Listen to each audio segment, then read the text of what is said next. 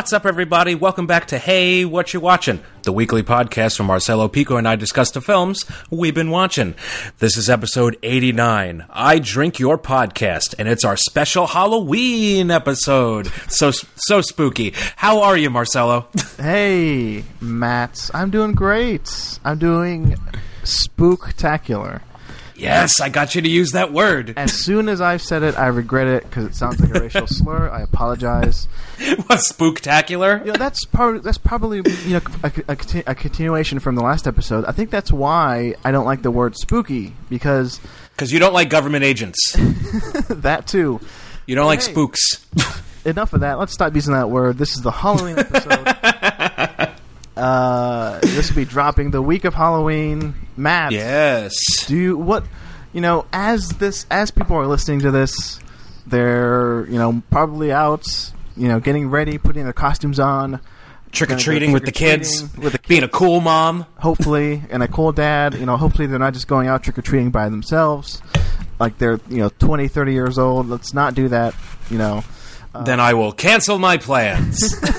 Or do that. I don't know. Is that social? Is that a thing kids do in their 20s? They're not kids. I'm 30. What's going on? Well, if you have nieces and nephews, you can get away with it. Yeah, sure. But nobody in their 20s or 30s they're going to go out, trick or treating. That's just insane, right? Sure. I don't know. I've always wanted to just go out again and just do it just for the hell of it. Put on a costume and go to my neighbor's house and be like, trick or treat, and they're like, get out of here, you're old. I guess what I'm saying is, what's stopping you? Exactly. Why can't you do that? There's no law against begging for candy. Exactly. I mean, I know I'm an adult and I can purchase it at any opportunity I have. The societal norms have stopped. Because when's the last time you trick or treated, Matt? Just by yourself. I never went by myself. I always went with friends. Well, with friends, you know what I mean. I don't know. Maybe freshman year of high school. Freshman year of high school, yeah. I think I stopped a long time ago. I think I stopped middle school. So I don't know. I like candy. I'm staring at a candy bowl right now that's filled with Reese's peanut butter bats, and I'm so tempted to just start eating them. So you are going to have a party at your place, right? Yes, we're having a nice Halloween get-together. It's going to be a lot of fun. I have a Halloween playlist ready for the music, and we're going to be just playing weird-ass horror movies. You should play this podcast at the Halloween party. No, that's going to just kill the mood. Do it. And I can, okay. Matt, how about this? No, we're going to play weird Halloween movies. I know that. If you promise to play this during your Halloween party, I will add, Halloween sound effects to this episode. That would be funny, creaking doors and, rattling chains. And bats. A ghost saying, ooh. I'll add all those someone screaming from the cellar. So you can put this on as atmosphere. I don't want to do that. Oh, come on. I spent a lot of time making my spooky playlist. What's on your spooky playlist? A lot of White Zombie, a lot of Black Sabbath, a lot of John Carpenter themes, some Elvira tracks. Yeah, it's fun. Did you also say you're going to play a movie? Yeah, one of them I'm going to put on is called Sweet Home. It's from the late 80s. It's from Japan, and it's one of the craziest movies I've seen. So that'll be fun. Ooh. Why wasn't I invited to this? Because you live in Texas. What? I wasn't going to ask you to fly up here for a day. Well, you could have still asked. Marcella, would you like to come to my Halloween party? No, I'm not going to go. Exactly. No. Anyway, you that's turd. Enough. You turd. Enough. That's enough polite conversation. What else do we want to talk about? This is coming out the week of Halloween. The episodes are out of order. It's my fault. It's fine. In maybe a few weeks' time, we'll all be caught up. But yeah, it would seem like this show has ended because we haven't had an episode out in 6 weeks. But it's been less than that. It's just been about 5 weeks. But hey, we've been recording since the last episode, so we have been recording other episodes. There are episodes out there. So there's another podcast out there too. Yeah, that's right. We've been doing Spielberg 3333. So it's not like the feed has been dried up. It dried up. No, it's been there, but no Haycast in a while. But I'm just here to say, If you're listening to this as these episodes come out, yes, we've recorded episodes. They're on their way. Sorry they're late, but yes, we're going to get caught up here in a bit. We love you and we apologize. Yeah, so there you go. That's just specifically for the subscribers who are listening to this as they come out. But, again, if you're listening to this 6 months from now, it doesn't even matter. So, whatever. All right. That's enough of that. Because I'm sure people are listening to a Halloween episode 6 months from now.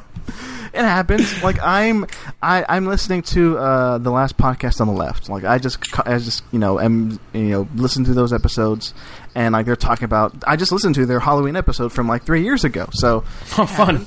So yeah. So if you listen to this like a month from now, 6 months from now, 100 years from now, it doesn't matter. But hey, if you listen to this like the week of like Halloween or like November 1st, be patient. The Haycast episodes are coming out. So that's enough conversation for this first segment, Matt. Do you have anything else? Happy Halloween? I don't. No, that's I don't. But yes, happy Halloween, Marcelo. Happy Halloween. Happy gay Christmas. It's the most wonderful time of the year. And speaking of gay Christmas, no. There's no transition there. What are we going to be talking about on this scary episode? I think that you're watching. So we're going to take a trip down to Matt's Riddle Corner, where I give cryptic clues about what films we'll be discussing. Well, we're going to go ice skating for a little bit, and then we're going to hang out with a serial killer, and then we're going to hang out in a cornfield, and then we're going to become one of us, and then we're going to call up the juice demon, and then we're going to drink something, and then we're going to go over the turkey, I think, and then we're going to smoke about a carton of cigarettes with Johnny Depp, because that's what he does in that movie, and it made me into a fiend. And then we're going to eat people at a bar, and then we're going to hang out with Ramona Flowers in the Antarctic, and Kurt Russell in the Antarctic, and then we're going to hang out with Toby Hooper down in Texas, and then we're going to hang out with Matthew McConaughey down in Texas with a remote-controlled leg, and then I'm going to spend all day with Dracula. Haha. It's like 90% horror movies this episode. I'd say 98%. 98%. And guess who wanted just to throw a wrench in the horror plans this week? Me. Some jerk from Texas. Yeah. So enough about those movies for now. Let's put those to the side. We have a special guest, a special ghoul this week, or guest. Ooh. All right, our guest this week, you may know him from Twitter, at L Cinemonster. He's known for watching a whole bunch of horror movies this month. David, how are you? Great, guys. How are you doing today? Or tonight, I guess. One of those. I'm doing great. One or the other. I'm doing great. How are you? Pretty good. We're doing pretty good. It's October, so I couldn't be doing any better, honestly. I know, totally in your element. I'm totally in my element too. I mean, I was talking to a friend, Dan from Talk Film Society on Twitter today. He's like, I don't know how people get to watch, like all these horror movies in a month. And I'm like, well, not having a social life is wonderful, and that's how I do it. You can set it aside for a month. You have 11 months to be social. You can put it aside for a month, and it works just fine. Yeah, it's totally perfect, and it just works out really well in the end. Mm-hmm. Real quick, before we get into the Get to Know You segment, how many have you watched this month, Dave? Just horror or overall? Just horror. Just horror. Just horror. I think I'm at 20 or 21. Overall, I think 26 or 27. So, wow. Yes, Cinemonster got 6, so Cinemonster, so he missed his Suspiria 4K screening and a couple other things. So oh no! Yeah, it kind of set me back a little bit, but I'm catching up. I'm waiting on the Blu-ray. So yeah, I was able to catch Chainsaw Massacre 4K. That was here, and then we have Night of the Living Dead 4K coming up pretty soon. Ooh. So yeah, it's a good month to go to the theater around here anyway. Marcelo, how many horror movies have you watched this month? I have no idea. I am not keeping track, but it seems like I'm gonna guess. I'm gonna say about maybe 15. Like I did a Friday the 13th marathon last week, so I saw all of those. How many are there? 12, right? So yes, I saw all of those. No, then let's say maybe like 17. 16, 17. So it's a good number, right? Yeah, I mean, I try. I sat down and watched Reanimator and another movie we'll discuss later. Last night. So You know, I try my best, but hey, I'm busy. You know, I don't have the stamina. I said this last year, Matt. I don't have the stamina that you or some other people have. I know. Because how many have you seen this month? This month I've watched 47. That's insane. That's just horror. I mean, I've watched 10 other things that aren't horror movies. Yeah, I don't. Oof. See, I don't know how I do it either. I have a horrible sleep schedule, and I have off 2 days a week, so maybe that's how. My only saving graces are the marathons I do, because I try to do that every year now. Like last year I did Freddy Krueger, I did Nightmare on Elm Street, and this year I did Friday the 13th, and last year I also did Saw. So I might do, before the month ends, I might do Phantasm and Scream. Nice. So me too. Yeah. I have that Phantasm box sitting there waiting for me. Yeah. It's glorious. Yeah. So I think I'm better at just sitting down for a good stretch of time and just watching. With a box set. Yeah, the box set. So yeah. I like doing that. And I started my horror marathon in mid-September. So that's cheating. Well, I know, but I couldn't wait. So that's when I watched all the Jasons and Freddys and Screams and Phantasms. That was fun. Early too. It's okay. Yeah, it's fine. It's fine. I can't help it. But hey, Matt, I'm sure you want to know more about our guest, right? Yes, I do. So what we're going to do is we're going to go to that other segment called Get to Know Ya, where we get to know our guest and make sure they're a real human being and not some robot sent from the future. Let's see if I can fool you. Okay, I asked this of every guest. What's the first movie you remember seeing in a theater? Beyond and Back. What's that? It was a shitty little film that came out in the mid-'70s about near-death experiences and coming back from the dead. I was a little bitty kid, and I tagged along with my brother, and that's what he went to go see. So that's the first thing I remember seeing in a theater. Oh, wow. Yeah, I just looked it up. 1978, wow. I think it was the same guy that did the Boogans did that. Off the top of my head, I think it was the same director. That might yes, he did. He did do the Boogans. Mm-hmm. That might be the obscure movie we've ever had for that answer. So yes, it is. Most people are like, "Oh, it was E.T. or Star Wars, Jurassic or Park. Jaws, or Jurassic Park." Yeah. Well, when you don't pick, you're kind of stuck with whatever else, whatever your older brother, older sister are going to see. So for me, It was Beyond and Back. A documentary, fun. Oh yeah, especially for a 5-year-old, he really knows what's going on. So exactly. I do have one more question relating to this, sure. relating to the season. What's the first horror movie you remember seeing in a theater? Alien. Nice. That was with my folks. I don't know what exactly was wrong with them, but they took me to Alien. They took me to Midnight Express. Wow! They took me to Kramer versus Kramer. So by the time I was 7, I'd seen Divorce, I'd seen Turkish Prison Sodomy, and I'd seen A Man-Eating Alien. So I don't know what they had in store for me, but they raised you right. Yeah, it's part of my education, I guess. So it explains a lot today. Marcelo, same question. What's the first horror movie you remember seeing? You know what? I have no idea. That's a good question. As devout listeners know, I started my theatrical movie-going experience pretty late in life, 97, with Star Wars Special Edition. But I've never been not because you're so young, but just because you never really went to the movies. Well, my parents never took me to the movies. Yeah. Now I feel like crying because of saying that. But you weren't shackled to anything, were you? No, I wasn't. Not that I know of. Okay. Maybe I have repressive memories. I need to go with Jesus. But no, I cannot remember the first movie I saw, the horror movie in a theater. I don't know. Come back to me, Matt. What's your answer? Mine is Event Horizon. Okay. I remember being a little kid begging my dad to take me to see it, and he's like, "Okay, it'll be your first R-rated movie in the theater. It's supposed to be scary." I'm like, "Yes, scary. Please, give me." It's the important Paul Anderson. Yes. I love that movie. I love Event Horizon so much. It's the good Hellraiser in space, basically. Sam Neill is so damn good in that movie. Mm-hmm. Marcelo, do you have a question for the guest? Sorry, I was taking a sip of my beverage. I like those silences. They just make everybody uncomfortable. David, How about this? I asked a guest a few weeks ago what like the goriest horror movie they've seen was, but I'm gonna ask you what's like the tamest in terms of gore horror movie you've seen that really kind of freaked you out. Maybe when you were small, like a PG movie, or back then, there's a different, PG movies were a lot different back then, but like a children's movie or just something that you wouldn't think would have scared you that kind of really freaked you out. The Raggedy Ann and Andy movie.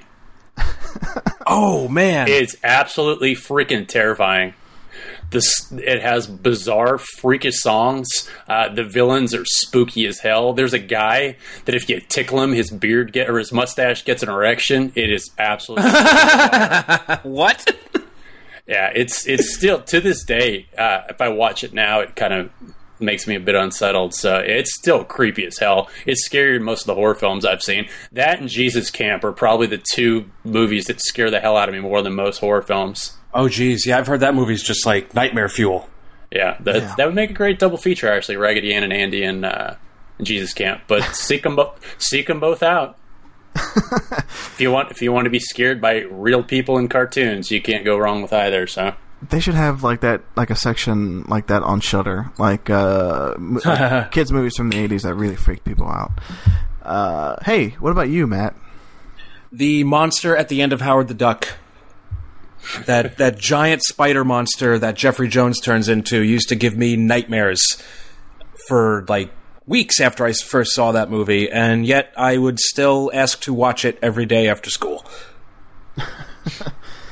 That is a creepy monster. Agreed. I have not seen Howard the Duck. Oh man, the effects, and there's these really cool stop motion effects, and basically everything that happens with Jeffrey Jones's character in that movie terrified the shit out of me. Like he's got like a tentacle coming out of his mouth, and no thanks. Everything but the duck are good special effects. You take the duck out of it, everything's pretty good. Yep. Well, nowadays there are different reasons to be afraid of Jeffrey Jones, but anyway, Jesus. Let's see. What was the question? Oh, for me, I don't know. What scared me as a kid? You asked a question. There's like a Care Bears movie that I remember just really kind of freaked me out. Like it was on VHS. Okay. And like the sound was like a bit like pitched down. So yeah, I don't know why. Oh. I don't know why it kept playing in my home, but I just was kind of freaked out by that. Care Bears. I don't like the Care Bears. I don't like them. No. They're weird. Too much affection? Yeah, too much. It's too much. I can't deal with that. Too many feelings. Yeah. And you can tell what their feelings are because, they're just on their stomachs. It's weird. I always thought it was cruel that somebody went through and branded every bear with something, too. That's just sadistic. And hey, in regards to that other question about me seeing a horror movie, like the only one I can think of is A Secret Window in like 2004. I don't think I saw too many horror movies in theaters. That's the Stephen King movie, right? Yeah, with Johnny Depp. I hate that movie. Yeah, I've always wanted to see it. No, it's not good. Okay, hey, you might like it, Matt. I'll probably like it. But that and like what when a stranger calls, I saw that around the same time. This is the like, remake. Yeah. The shitty remake. But no, I saw these. The shitty remake. I saw these on dates, so it wasn't until I started dating that I went to go see horror movies in theaters, and didn't do much watching of the movies. So, all right, that's enough of that. Hey, do you have any more questions, Matt? No, I feel that David's been gotten to known. Yeah. Still working on that grammar. I gotta work on that sentence. It's okay. There's plenty of words out there. Just pick the ones you like and stick with them. Exactly. All right, Marcelo, kick us off here and break a leg. Tanya. There you go. I saw this at a special screening. It won't be out until December. Jesus. So, yeah, the trailer of it just came out just like a week ago as of this recording. Yes. It's going to be a huge movie come Oscar time. That's what I'm thinking. When I saw this, I saw no footage. I only saw what I assume a lot of people have seen already is just the behind-the-scenes photos of Margot Robbie in like a fat suit. Yeah. As Tanya Harding, because this basically It deals with the Tonya Harding incident. Nancy Kerrigan, yeah. And Nancy Kerrigan, if you don't know, if you're too young to know the story, this actually happened. Mm-hmm. I remember this in the news when I was a kid. Based on true story, yeah. Tonya Harding, she's ice skater, and she associates of hers went out and broke broke the leg of a fellow skater, Nancy Kerrigan. Yep.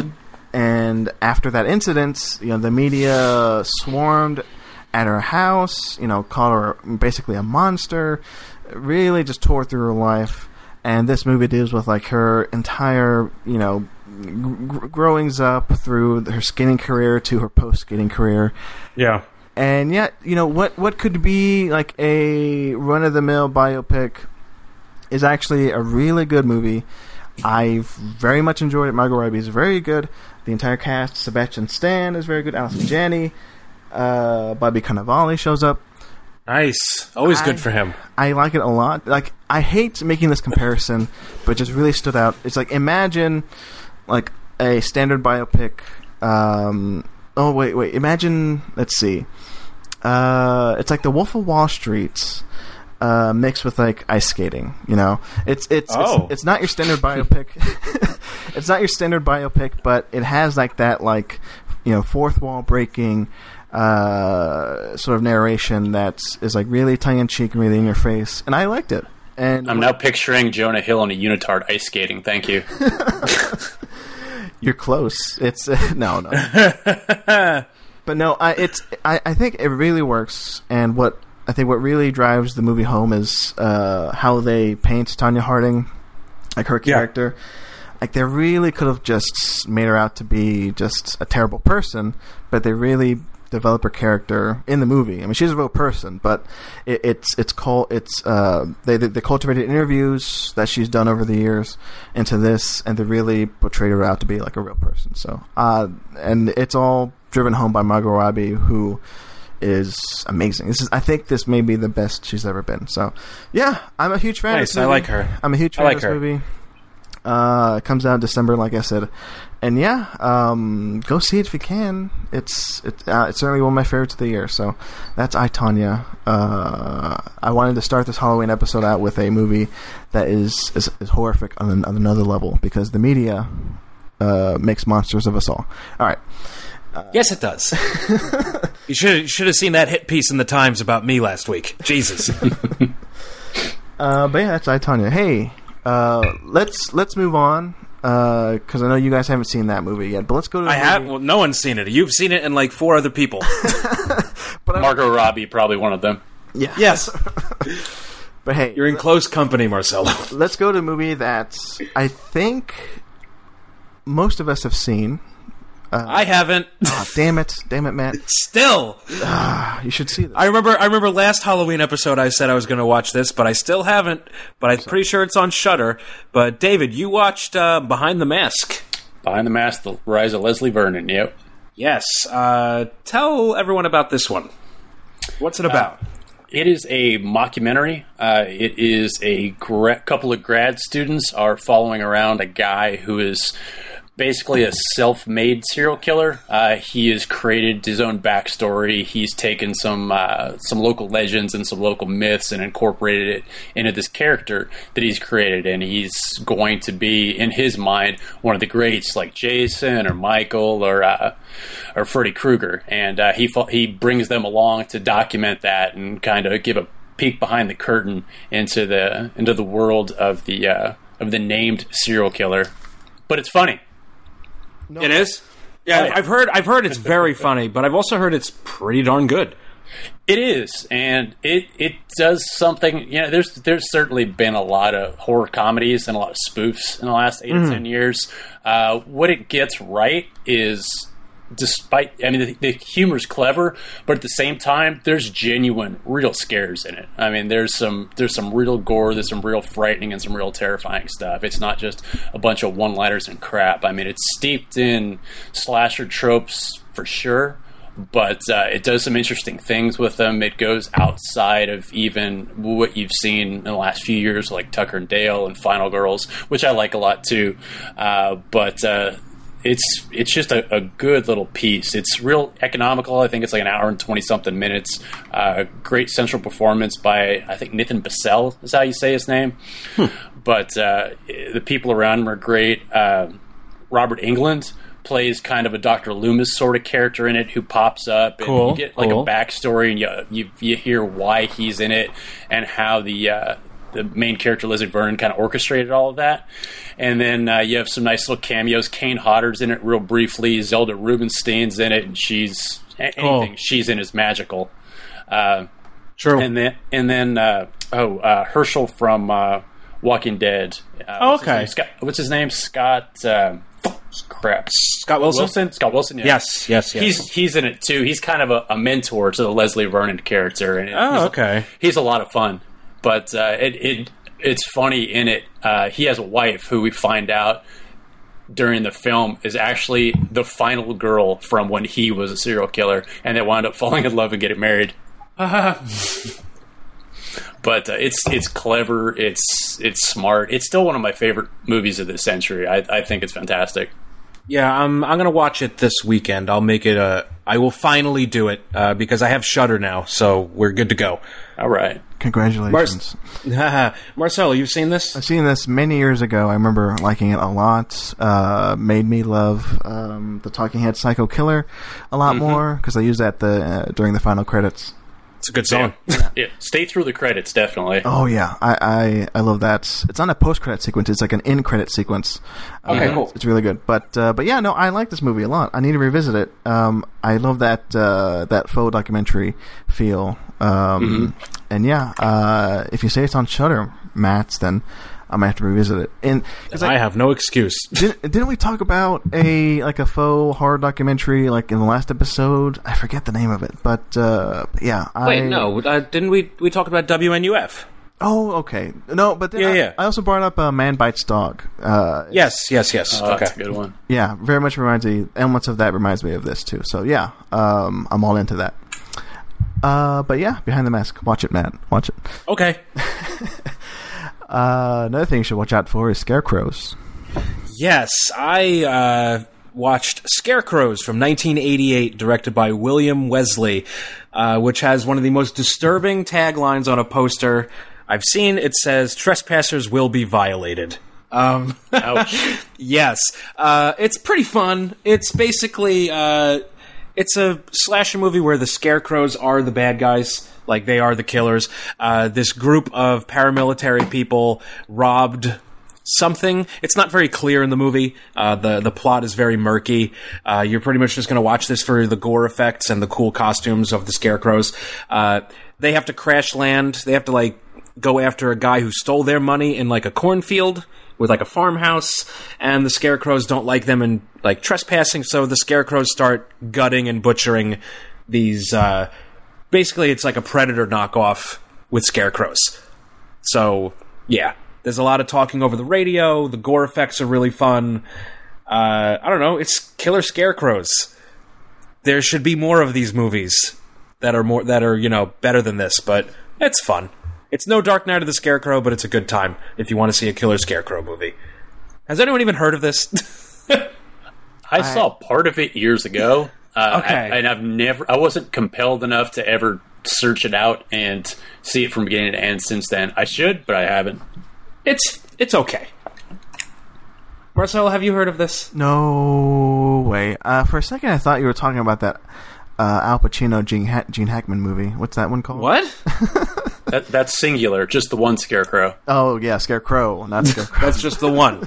That's just the one. Apologies. So, no, I have not heard of this movie. It's pretty okay. I don't know. The kills are cool.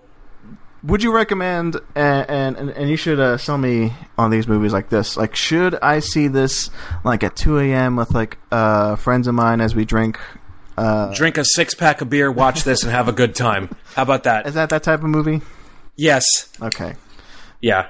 But if listeners want a good Scarecrow movie, track down Dark Knight of the Scarecrow starring Larry Drake. It was a TV movie from the early 80s that's scarier than most theatrical horror movies. Really good performance from Larry Drake, because, I mean, he was always great. That one's really, really good. Track that one down. I've always wanted to see that. It's terrific. Like, they were showing clips of it in a documentary about, I think, Video Nasties. So okay, yeah. Recently, but I've always heard about that movie. But yeah, I like Drake. It's really good. Durant, Robert G. Durant. All right, I love him. I love Dr. Giggles.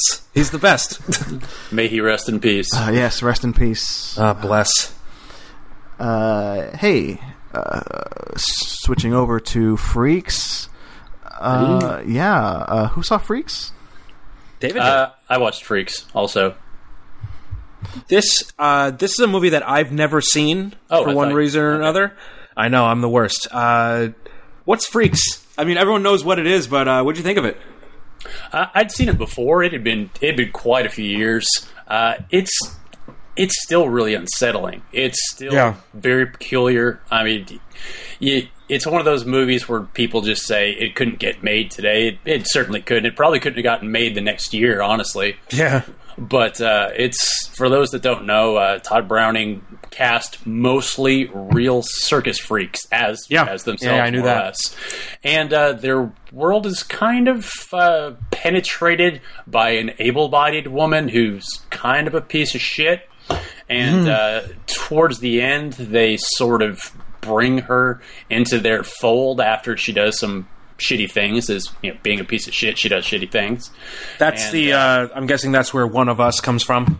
Yes. It's actually there's a refrain that pops up a couple times during the film. Okay, but as old as it is, the end of it is still freaking terrifying. I mean, are we allowed to do spoilers on here? Am I going to ruin something for somebody? It's about an 80-year-old movie. You can do it. It's fine. All right. Well, I mean, I'm sure I've seen the ending on like compilation videos and stuff. Like, yeah. The woman and her gentleman friend in the film get attacked by the freaks, and the freaks make her into this strange, deformed bird woman. So they make her into a freak at the end, and that's how it ends. Is her as this weird feathered, half-limbed bird woman thing. But it takes place in the forest at night. It's dark. It's muddy. And it's just freaking terrifying to watch these guys crawl around and go after her. One guy has 2 limbs missing, and he's crawling on his belly with a knife in his mouth. And it just I've seen that. Hey, it's still spooky as hell. Yeah, I really need to see this. It's like one of my like horror homework movies that I've always wanted to see, just never got around to seeing it. Yeah, Browning always liked to show people as just dark, awful pieces of crap going back for most of his career. He had a very dark view of people in the world. So even when he would set you up on something like this, where he'd say, look, there's the circus freaks, and they have this little world, and they're nice, and they're sweet. But still, it's something as simple as one crappy person just turn them on a dime. And at the end of a Browning film, generally, everybody's dirty. Marcel, have you seen this? I have not. No. Oh, wow. Yeah, so I guess you and I both have homework. No, yeah. I can't believe I've read more about it than I actually have seen it. So, didn't it get cut down considerably? Like, there's a cut out there that is like lost. There's a chunk. The first cut of it, I think it's been cut back by, it's like an hour and 12 or an hour and 13 now. I think 20 to 30 minutes are missing, and it's lost. It's lost. It doesn't exist anymore, unfortunately. It went on the exploitation circuit for a while. There was an exploitation guy who did a 25-year option on it, who took it around and toured it, and then eventually it turned into a midnight movie, along with El Topo at one point in the early 70s. That's a great twofer. But yeah. But it's even in its form that it exists in now, it's still pretty creepy. I mean, there's a complete story there. It's not like all of a sudden it just drops off. But it'd be nice if somebody discovered that in some attic somewhere in South America. Yeah. I mean, nowadays it's happening more and more. It seems to be. Well, it seems nowadays people are just cleaning out their attics and going, "Hey, what's this?" they're being more, mindful of like their surroundings and cleaning up. Yeah. Good for them, because like they found that print. Hey, look, I found Metropolis. that happened, right? And they also found It did. Suspiria, Night of the Living Dead. Like they're just finding these things out there. So Yeah, hey, you never know. It might be in your attic, listener. my attic. Oh, the listener's attic. Maybe mine. Who knows? You should go check after the recording. Everybody, please go check their attics for prints of lost movies. Okay. Speaking of attics, We have basements up here. We'll check our basement. Yes. Hey, speaking of basements and attics and creepy houses, Beetlejuice. Yes, I watched The Juice Demon the other night. Explain real quick. Explain that joke, Matt. Okay, there's a knockoff Halloween costume that you can find in stores where they couldn't get the rights to Beetlejuice, so it's just labeled Juice Demon. Which is like the dumbest workaround from a lawsuit I've ever seen. But yeah, this is a movie I watch every October. I watch it on other months as well because I just love it so much. 1988's Beetlejuice from Tim Burton, back when he had something to prove. And I love Beetlejuice so much. I love everything about it. I love the cast. Obviously, Michael Keaton's great for the short amount of screen time he has. Alec Baldwin and Gina Davis are wonderful.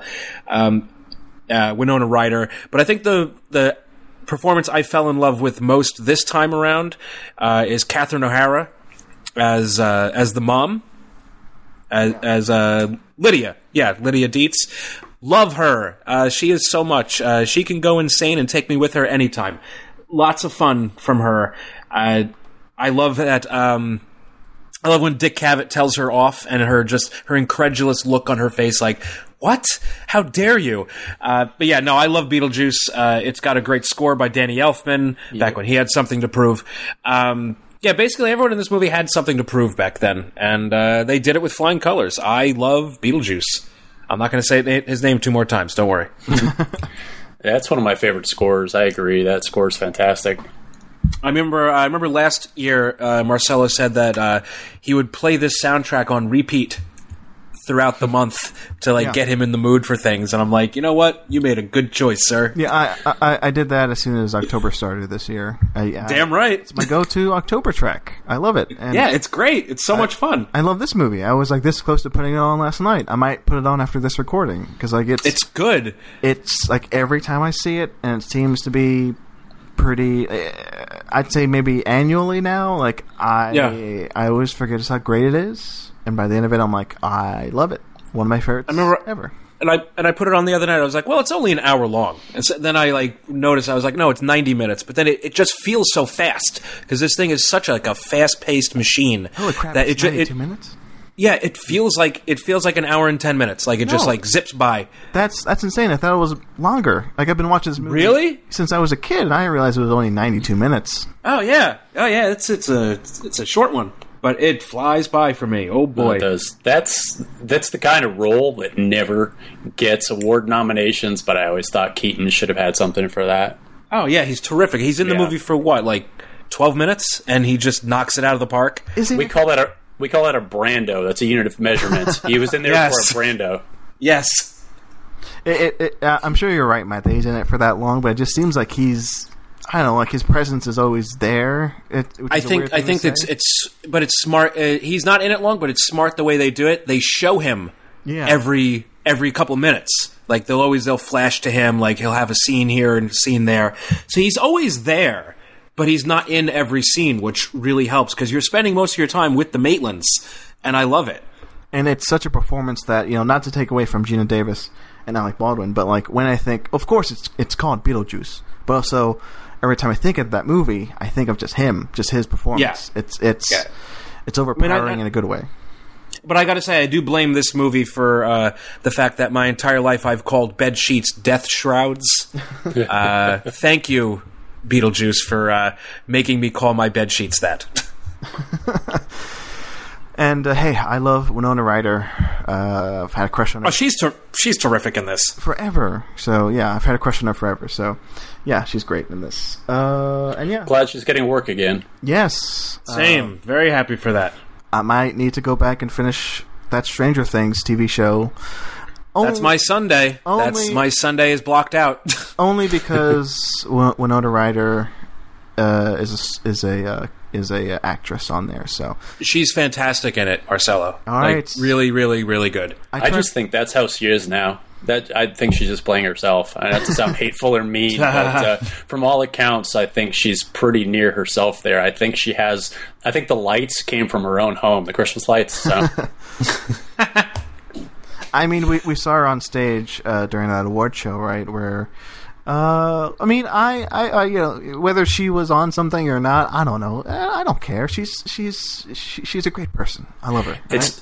It's like somebody dared her to say, "Hey, Winona, go on stage and make every face you've ever made in your life." It's like, I'll do it. Challenge accepted. I'll do it. I'll do it. Dare me. Mm-hmm. The best. So that was Beetlejuice. Speaking of juice and liquids, blood. Hey, I drink your blood. Yeah, tell me all about this, David. It sounds crazy.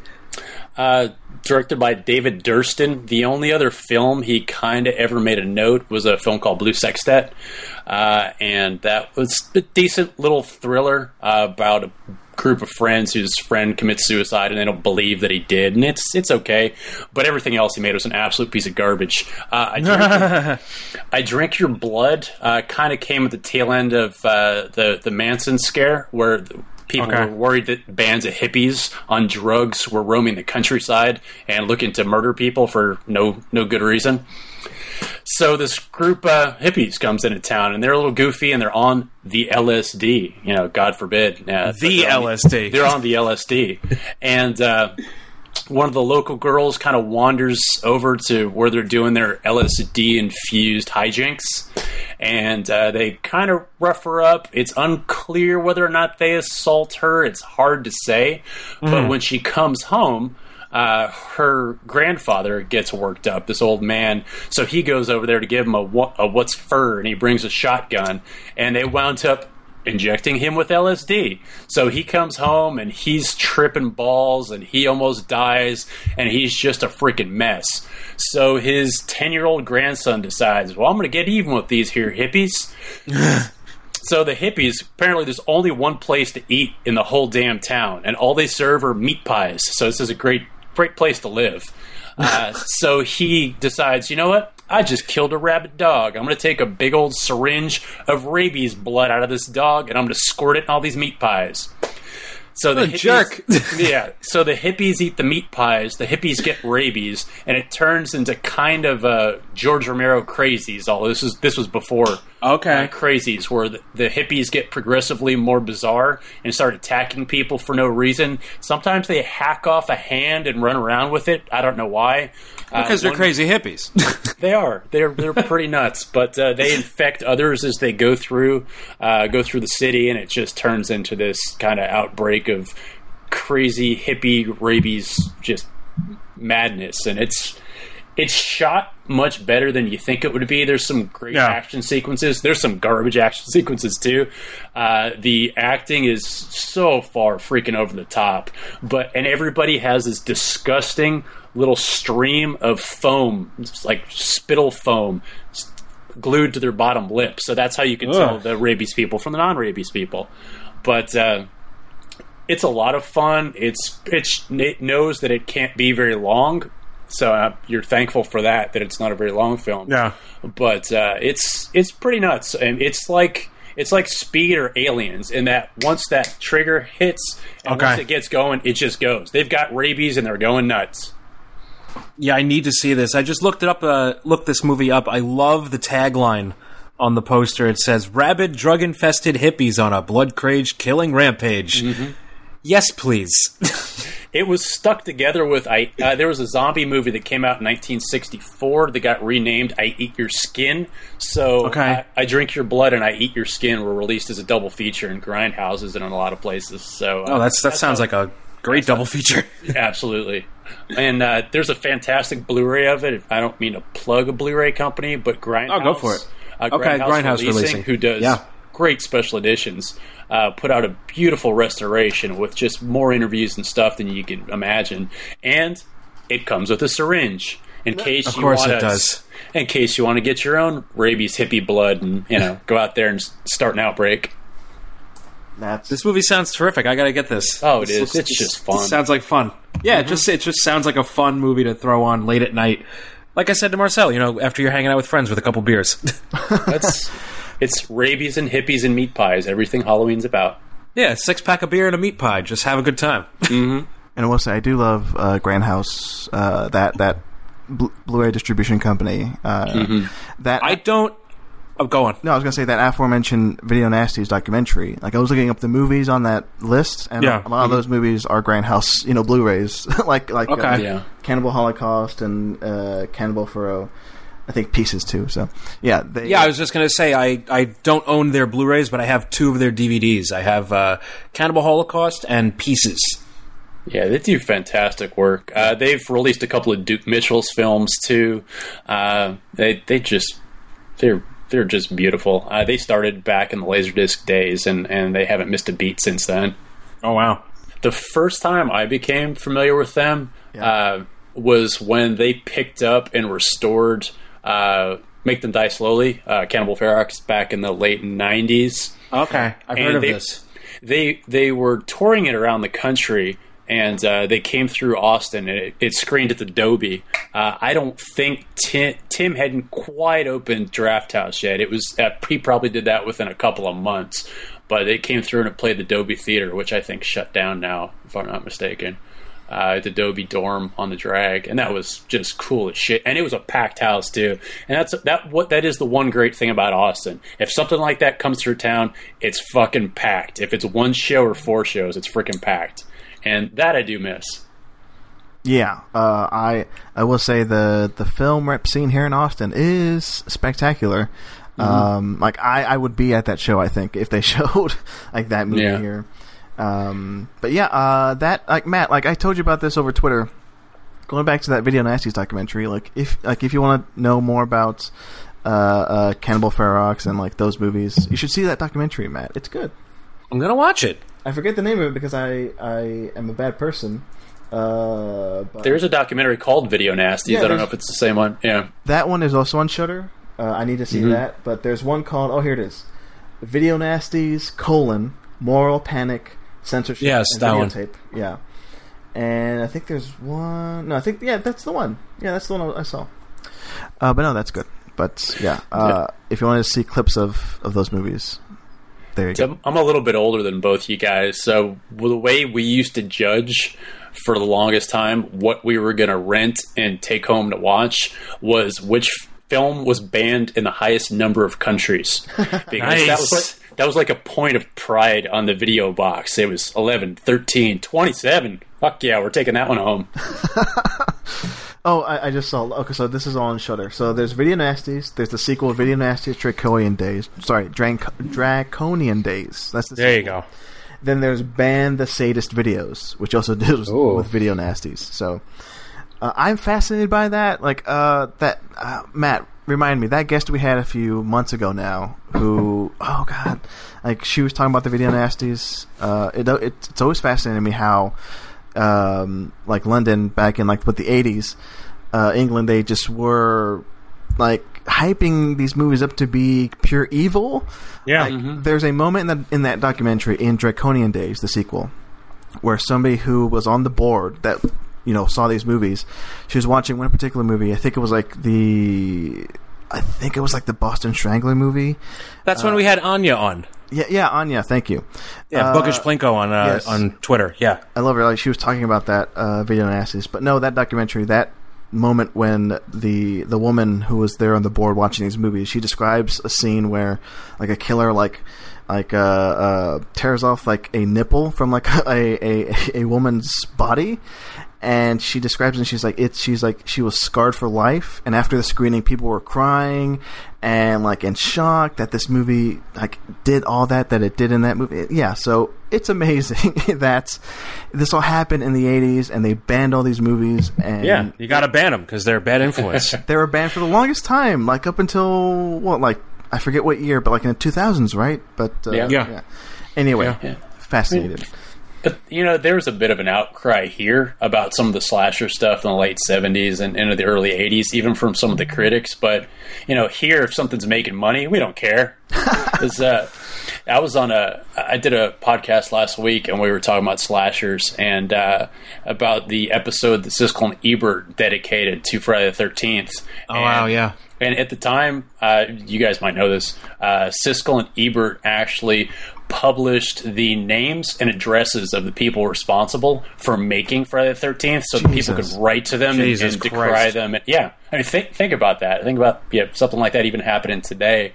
But but they made money, so who cares? That's kind of where we were, but I guess England's a little bit different that way. But there's certainly an element that felt the same way here. Yeah. But it's fascinating. But hey, we had and still have capitalism. So there you go. That's why we have all those Friday the 13th and horrific movies. Yeah.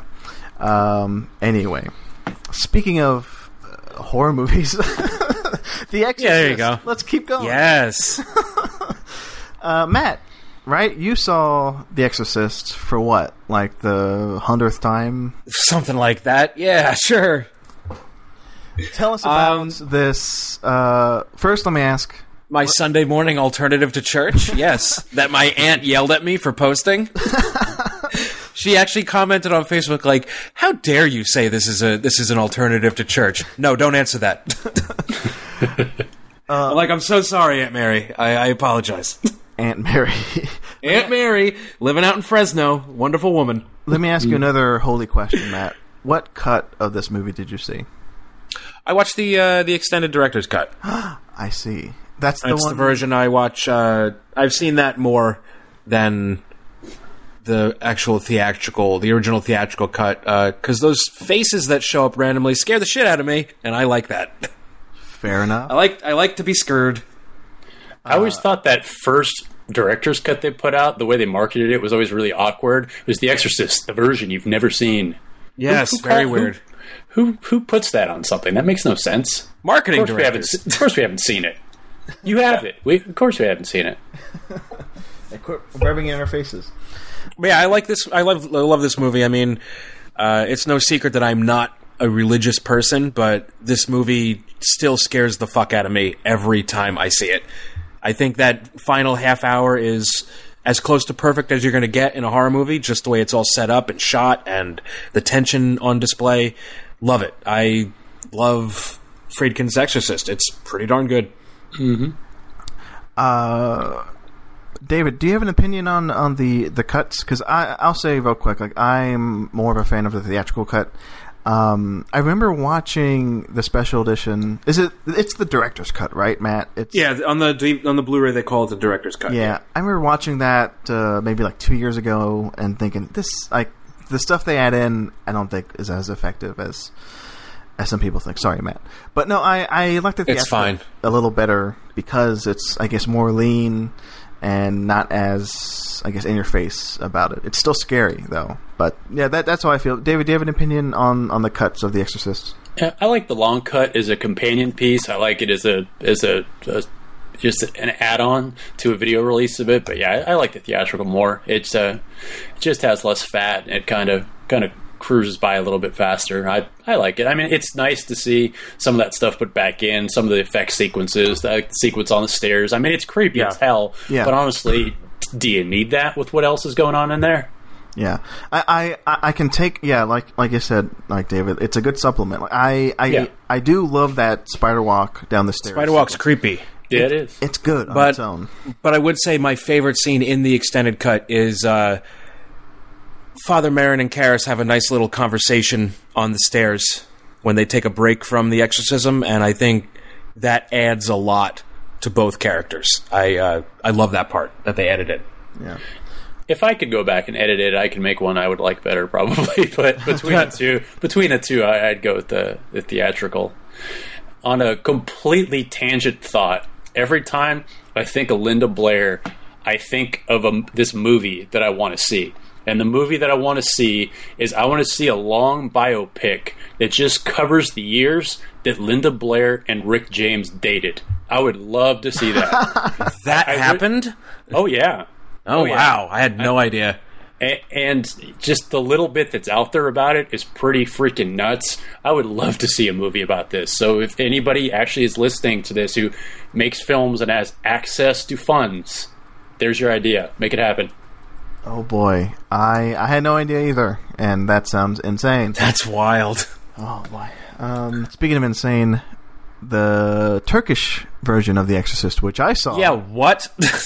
Yeah, I saw this, and it was super weird. But hey, Talking about Poltergeist? it's just called Devil. That's what they call it. Yeah. Okay.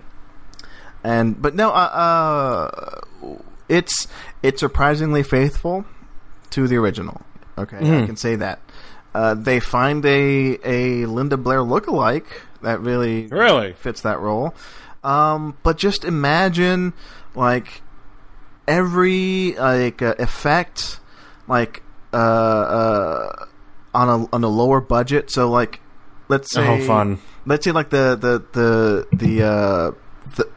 bed, moving scene where like the bed shifts and shakes. That's at 100, right? Imagine it at like 25%. Oh no! Imagine the pee throw up in The Exorcist, the original, at 100%. Imagine at 25%. So it's like it's toned down, not on purpose. It's just they don't have the money. Like even like the little moments, they don't have the money for it. Yeah, yeah. Even like the little moments. She just coughs up a little bit of phlegm on her. That's it. That's exactly what it is, and it's like, well, you're trying, Turkish Exorcist. You're trying. Like, Turkish Exorcist. There's that. Maybe scene, they just have timid demons there in Turkey. I don't know. The scene where the mom is in the attic with like the candle, and like I saw like a bit of The Exorcist before watching this the trailer where you see the flame. The flame is huge, right, in the Exorcist movie. That from the candle. Yes.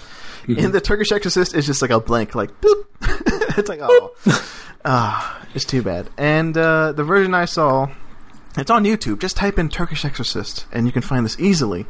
Whoever does the subtitles, they're having a grand old time. I don't know who does it, but they should get like a reward or a bonus. But like they try their best to translate it, but then there are moments where they just type in, I don't know what they're saying, or and they're like, I guess this is what this means. So it has like a layer. It's ridiculous on another level altogether. Check your Skype chat box, gentlemen. Yeah, and listeners, listeners, just go on YouTube. Again, it's super easy to find. It's Turkish Exorcist. I want to see this now. I have this picture at the end where he just falls down off a step ladder as opposed to down that flight of stairs. Although I will say, should I spoil this? It's Turkish Exorcist. Who cares? Now, it's been like 2 years since I've seen The Exorcist, but like the death of the priest down the stairs, like Matt, it's fucking horrific. Do they show like him falling like all the way down? No, they don't, do they? It's most of the way, I think. Most of the way. Between every angle, it's most of the way, yeah. He's crumpling. In Turkish Exorcist, it's one long take from the top of the stairs all the way down. It's ridiculous. Jesus. And I'm like, good job, stuntman, but did we need to see that? It's like on the verge of parody. It's like, okay, he's falling. Wow. Okay, there's no cut. He's just falling. He's still falling. All right, there's no cut. He's still falling. Oh, he's going. All right. So no unions out there. No. So yeah, there are scenes like that in this movie where they go on too long. It verges on parody. But hey, it's an acceptable adaptation in terms of like them following the story, but it is ridiculous. So I say it's worth a watch. I'm going to watch it. Absolutely. For the content and also the subtitles, they throw in some ridiculous stuff in there. So there you go. Turkish Exorcist. Devil, as they call it. Devil. Speaking of the devil, hail Satan. Oh, hail Satan. I love Satan. Anyway, no, after years of not seeing it, last week, Carla was like, have you ever heard of a movie called The Ninth Gate? I've always wanted to watch it. So I ordered the Blu-ray off of Amazon, and it arrived the next day. Bless them. And yeah, so we, sat down with our popcorn and we watched The Ninth Gate. Came out in 1999, starring Johnny Depp and a pack of cigarettes. Oh boy. This movie is pretty weird. He basically gets hired by Frank Langella, who is a book collector. I guess that's a thing.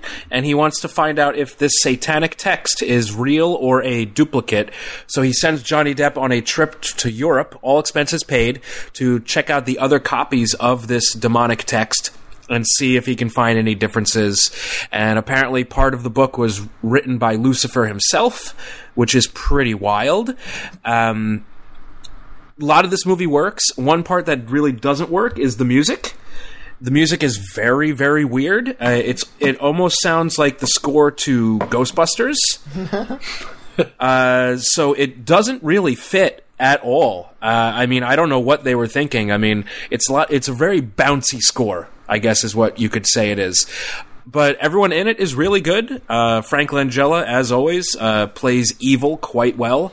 Johnny Depp is pretty great. It's weird hearing him not sound like a drunken pirate like he usually does in most of his movies, even when he's not playing a pirate. It's also weird to see him without makeup. That's interesting. And yeah, he smokes about 3 cartons of cigarettes in this movie. So I, was taking a lot of cigarette breaks because I'm horrible with peer pressure. And when I see someone doing it in a movie, I'm like, you know what? I sure could go for one.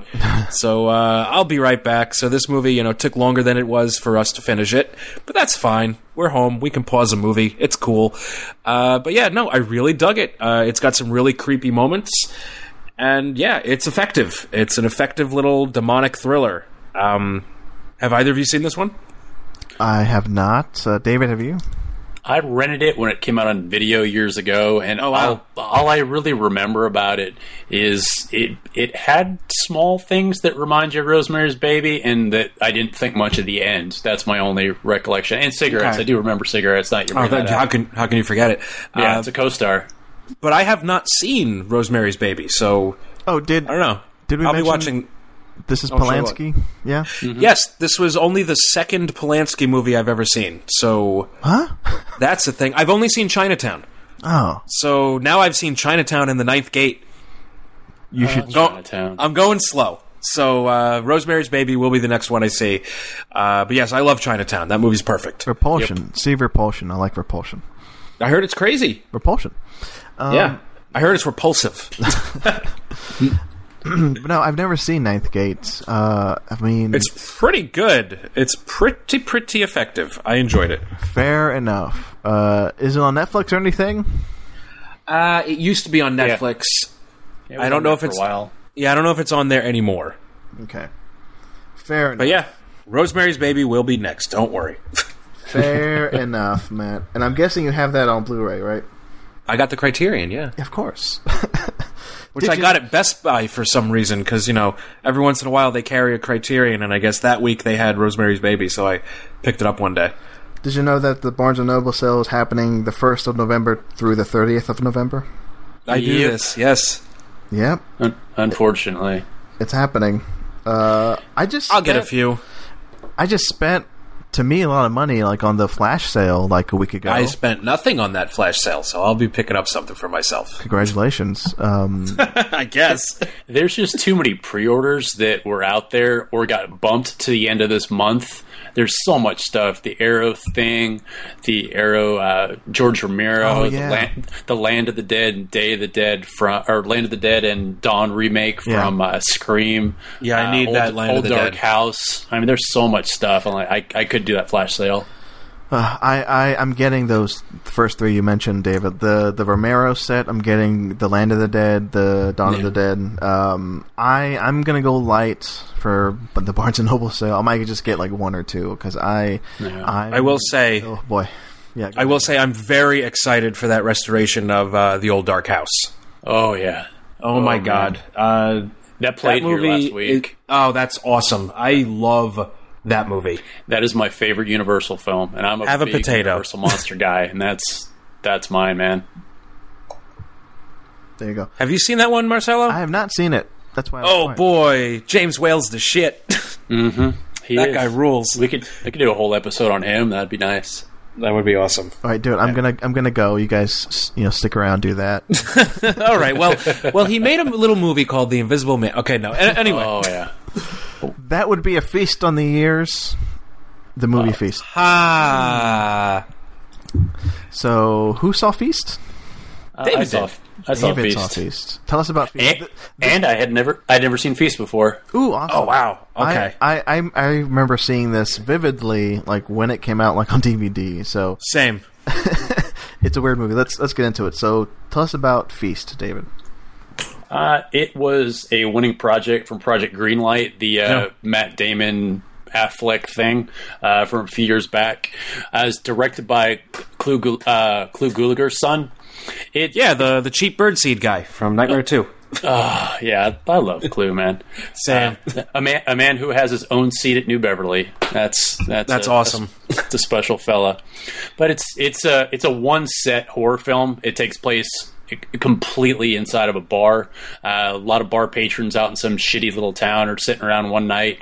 Somebody runs in, slams the door, and says they're coming. They're eating us. They're going to tear us all apart. We have to get out of here. And that's pretty much it. And that's the premise, yeah. Yeah, they're under siege by these things, and they eat people, and they occasionally screw, and their gestation period It's is wild. It's like 2 or 3 minutes long, and they're I know. They're shitting out new kids like left and right. It stars Henry Rollins kind of playing against type. True. Is a business person, which is just bizarre to watch. I think he plays like a motivational speaker or something. Yes, wannabe. Yeah, kind of. But white button-up shirt, and it just looks silly as hell. And Jason Mewes plays himself. I don't know why. I think he was just wandering onto set one day, and they're like, "We're going to write a part for you." I think so. But I mean, it's a bit of a mixed bag. Some of the jokes are pretty lowest common denominator and kind of hit and miss. The creatures are pretty cool. Creature effects are cool, yeah. Good. The effects and gore are just it gets pretty nuts. It's fun. It's kind of more like early Peter Jackson gore.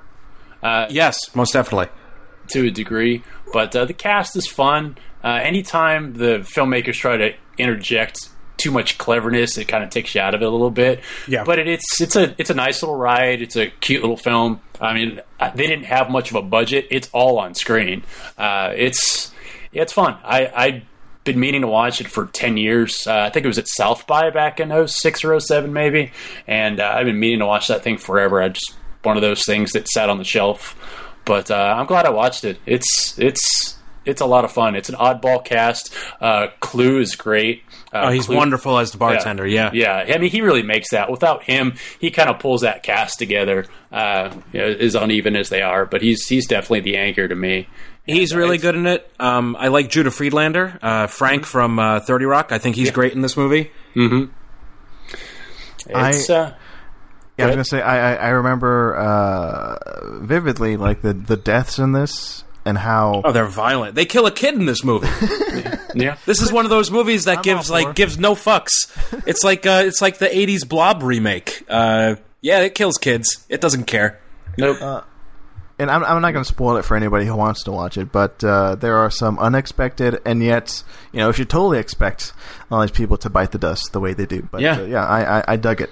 But I haven't seen it in 10 years, but I still remember a lot of the creature effects. So it sticks with pretty cool. Yeah. The sequels are fine. I've seen those. I have just only heard about them. I have no idea. No idea.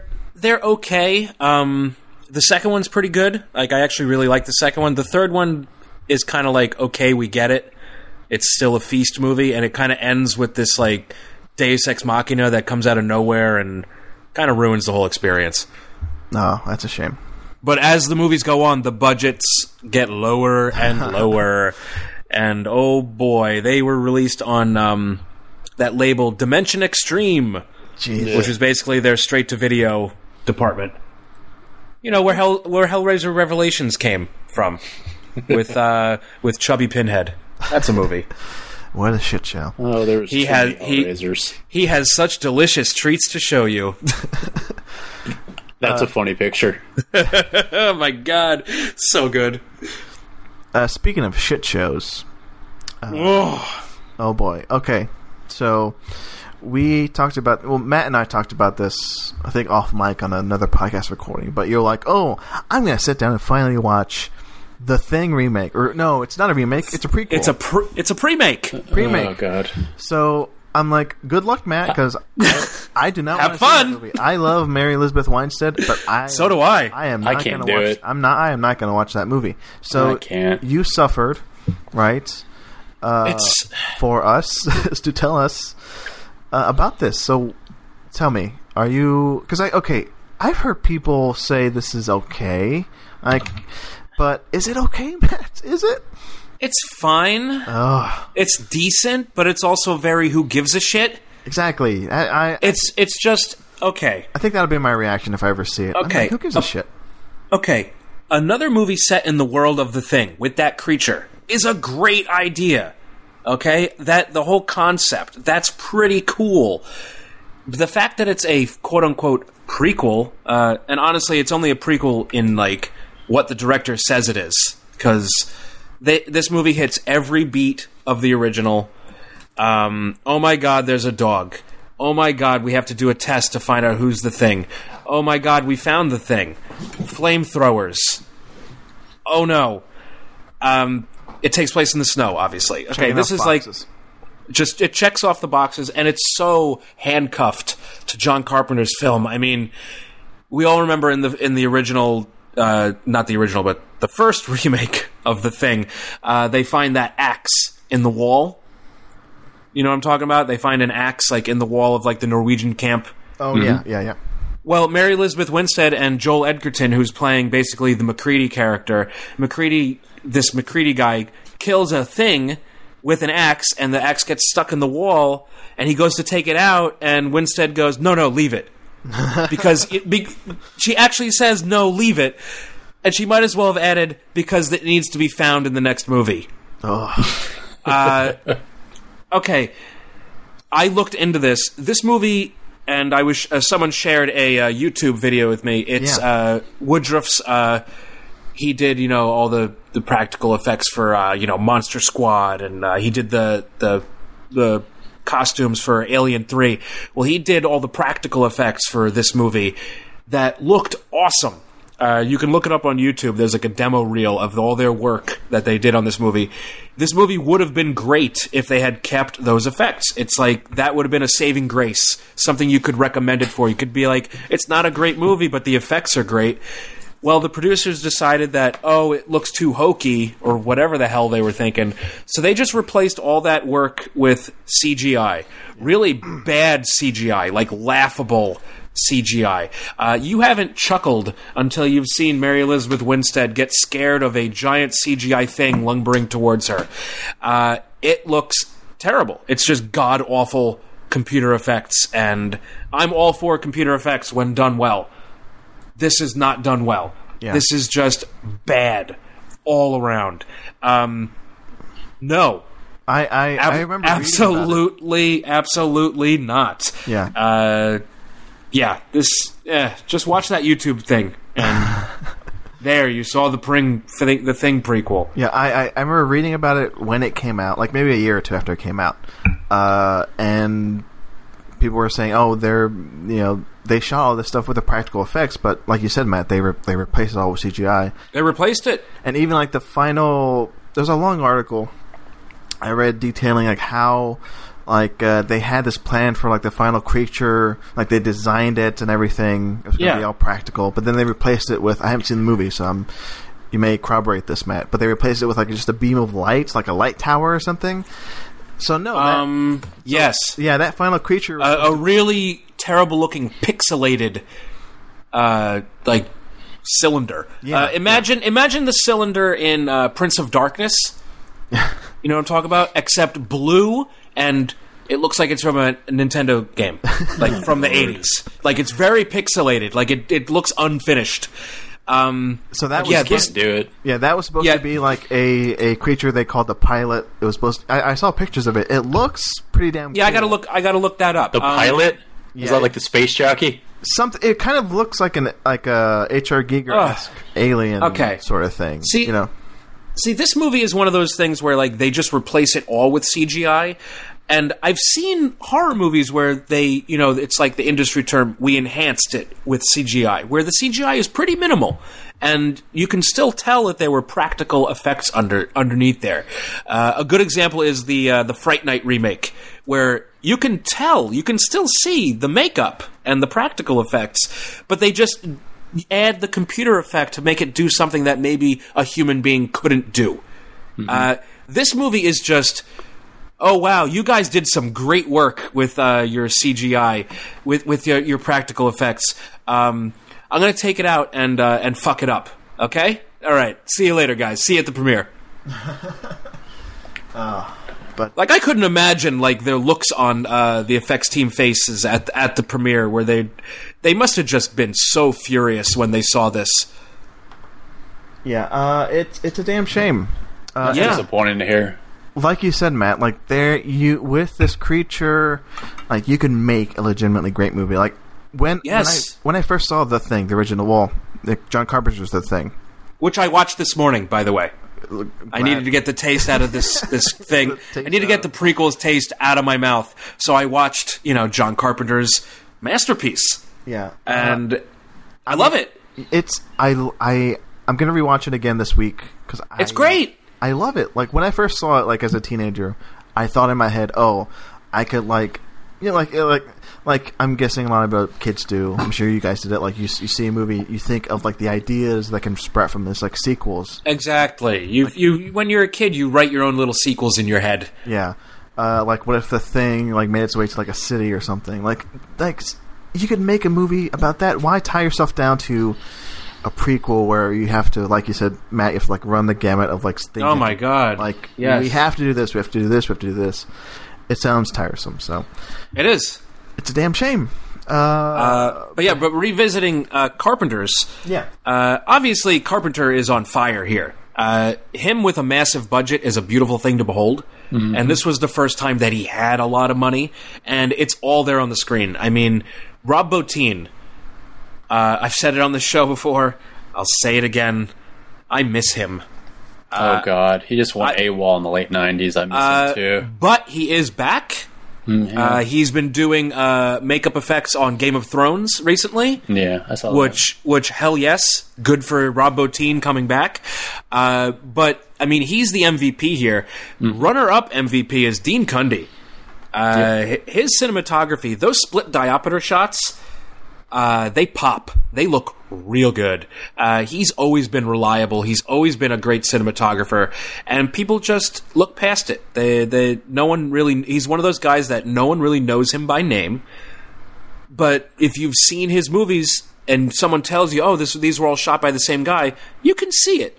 I mean, you can see that this guy shot a movie like Jurassic Park. Yeah. Which, I mean, he's got those, like, very iconic shots that seems that only Dean Cundey, like, he has that eye for. And, well, to me, he makes Halloween 3. Yes. I mean, if you've seen work he's done around that, and then you watch that, I'm not going to say a DP directed a film, but you can't watch that and think that Cundey didn't set up most of that and put that together himself. Yeah. He did great work there. I honestly really love his work in Psycho 2. I think his compositions there are next level. They're really, really well done, really terrific. The Thing. It's awesome. The prequel remake Thing. Not so great. I don't think anybody was really shocked by that, though. Yeah, it's not great, Bob. Well, I'm glad you took the bullet there, Matt. Yeah, well, I'm not. I just sent over that article. Thank you so much. Gotcha. Sent over that article that features the pilot. Ew. Yeah, I mean... Ew, gross. Imagine that at the end versus that, light cylinder you were talking about, Matt. I don't even... Yeah, I was like... I'm looking at it in the movie. I'm like, what the fuck is that? If either of you read It, the book It... Yes. That picture you just sent over reminds me of what I thought that weird spider-looking thing would look like at the end. Yes. At the end of that. Okay. I kind of picture it like that. Oh wow. But yeah, so that's that special effects house that we're working on the 2001 The Thing. It looks like, if you look at the YouTube videos, they were doing like great work. But yes, they were doing really great work. I mean, and Woodruff like walked around in a fucking thing suit for nothing. Yeah, he walked around on all fours in a thing suit for nothing. It's a damn shame. Damn shame. Real quick before we get to David's movie, I'm going to throw Marcelo a curveball. Okay. You watched Life Force. Oh yeah. Well, there's a reason why I didn't put this on the list. I have no fucking clue what happened in that movie. I need to see it again sober because I need to watch it for the first time. I've never seen this. Oh yeah, you do. Like, okay, let me try to, recollect what I went through. So somebody described it as like 5 movies in one, where it just kind of resets like every 20 minutes. So I had that in mind, and and to me that's what it was, where you follow like a certain, like this crew in space as they go to this alien ship. So they get these aliens from the ship, and the aliens make their way down to Earth. Then they start, sucking the life force out of humans, and then it becomes like a zombie movie. And there's like a love story in there, I guess, of like one of the astronauts falling over with an alien, and there's like this sexy alien lady naked walking around. There's a lot going on for a movie that just seems. I want it. It's good.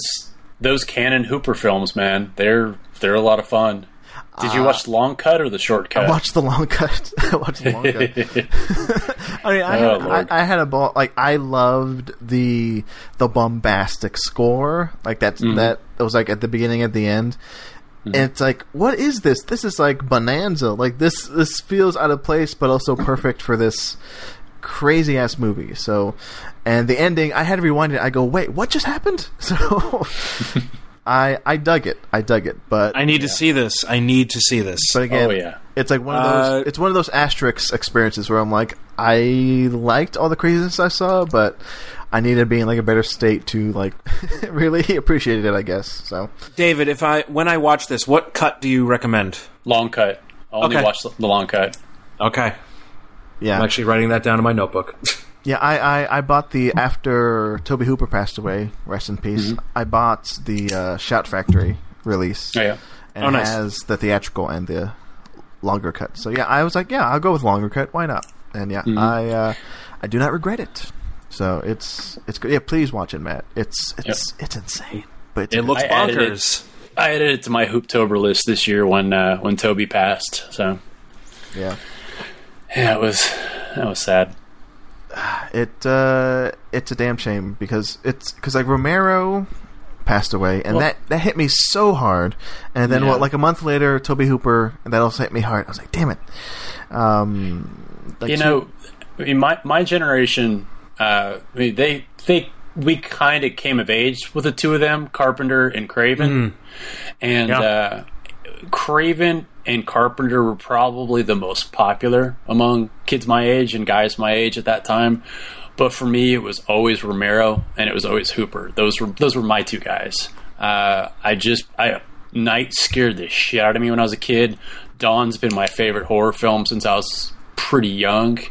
And Hooper I just liked, and we moved to Texas. I liked him more. When I went to Austin and went to the same university he went to, I mean, it meant even more, became more personal to me.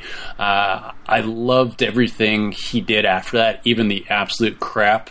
Salem's Lot terrified me when I was little, and I just loved. I love that movie. Guys. Those were my two guys. So to lose them so close together, man, that blew. I saw Salem's Lot for the first time like 2 months ago, and it quickly became one of my favorite vampire movies. I love that thing. Mm-hmm.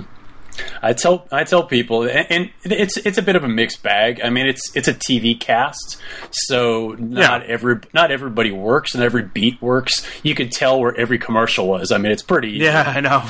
but I tell folks, whether you like it or not, Barlow coming up out of the kitchen floor and that kid at the window, you will never get those out of your head ever. Horrifying. Yeah.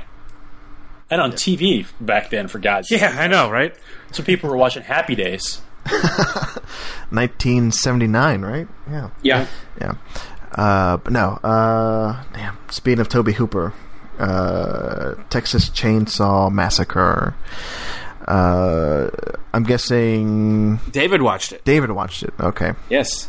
That was me. Yeah, but I'll just say, I grew up in Texas, and I came to Texas Chainsaw Massacre, kind of late, when I was maybe senior in high school, and it's everything that everybody said about that movie is true. It still holds up.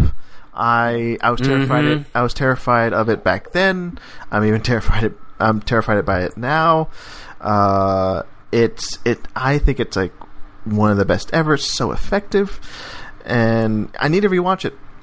And I do love the sequel too, but that first one just holds a special place in my heart because it is just so terrifying. It is still so effective.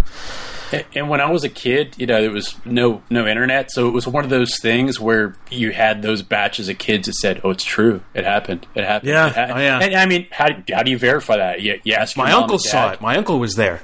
Exactly, especially in Texas. Oh yeah, my cousin's in there. They know where the house is and all that kind of crap. But yeah, it just held. Yeah, I think being from Texas, it holds a little bit more. But I mean, it's still. I just watched the 4K restoration on a big screen.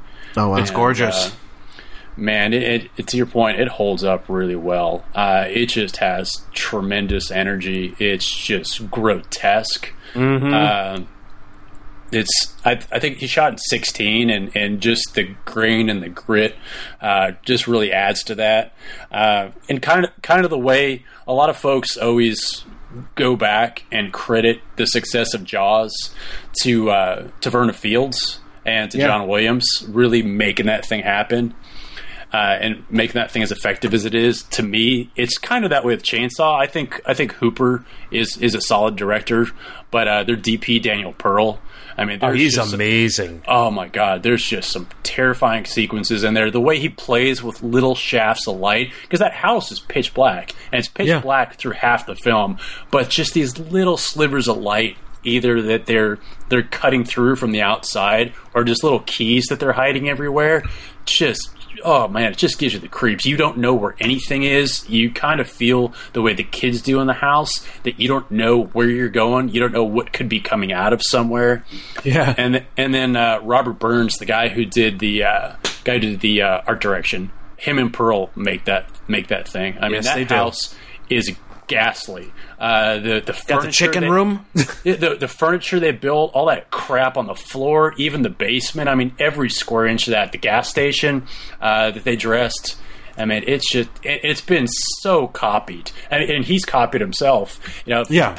He was pretty sought after that. He got pulled to do The Howling. He got pulled to do Hills Have Eyes, and then bunch of B junk like Microwave Massacre.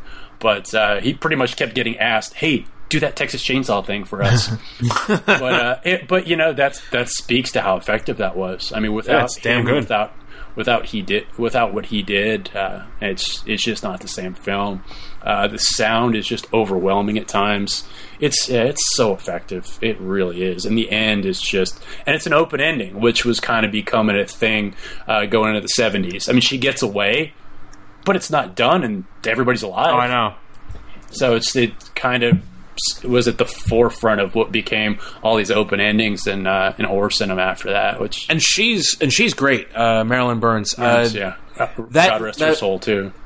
Those agreed, but those last 20 minutes, I think she gives the best performance in a horror movie I've ever seen.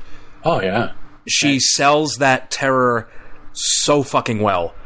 Constantly, there's no let up. It starts at 100, and maybe it even goes higher. Goes to 150 for 20 minutes, and she does not let up, and it is beautiful.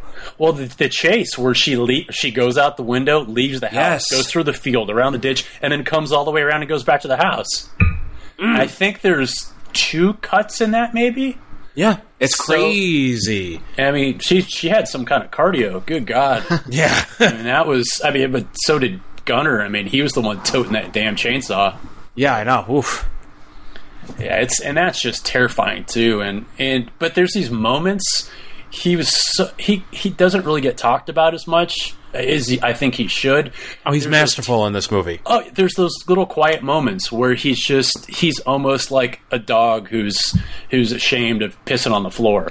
I love the sequence where he first encounters the kids, and then he's like sitting by the window and kind of just like having his hand in his face. He's like, "What is happening? Why are these people here? What? I don't get it." Yeah.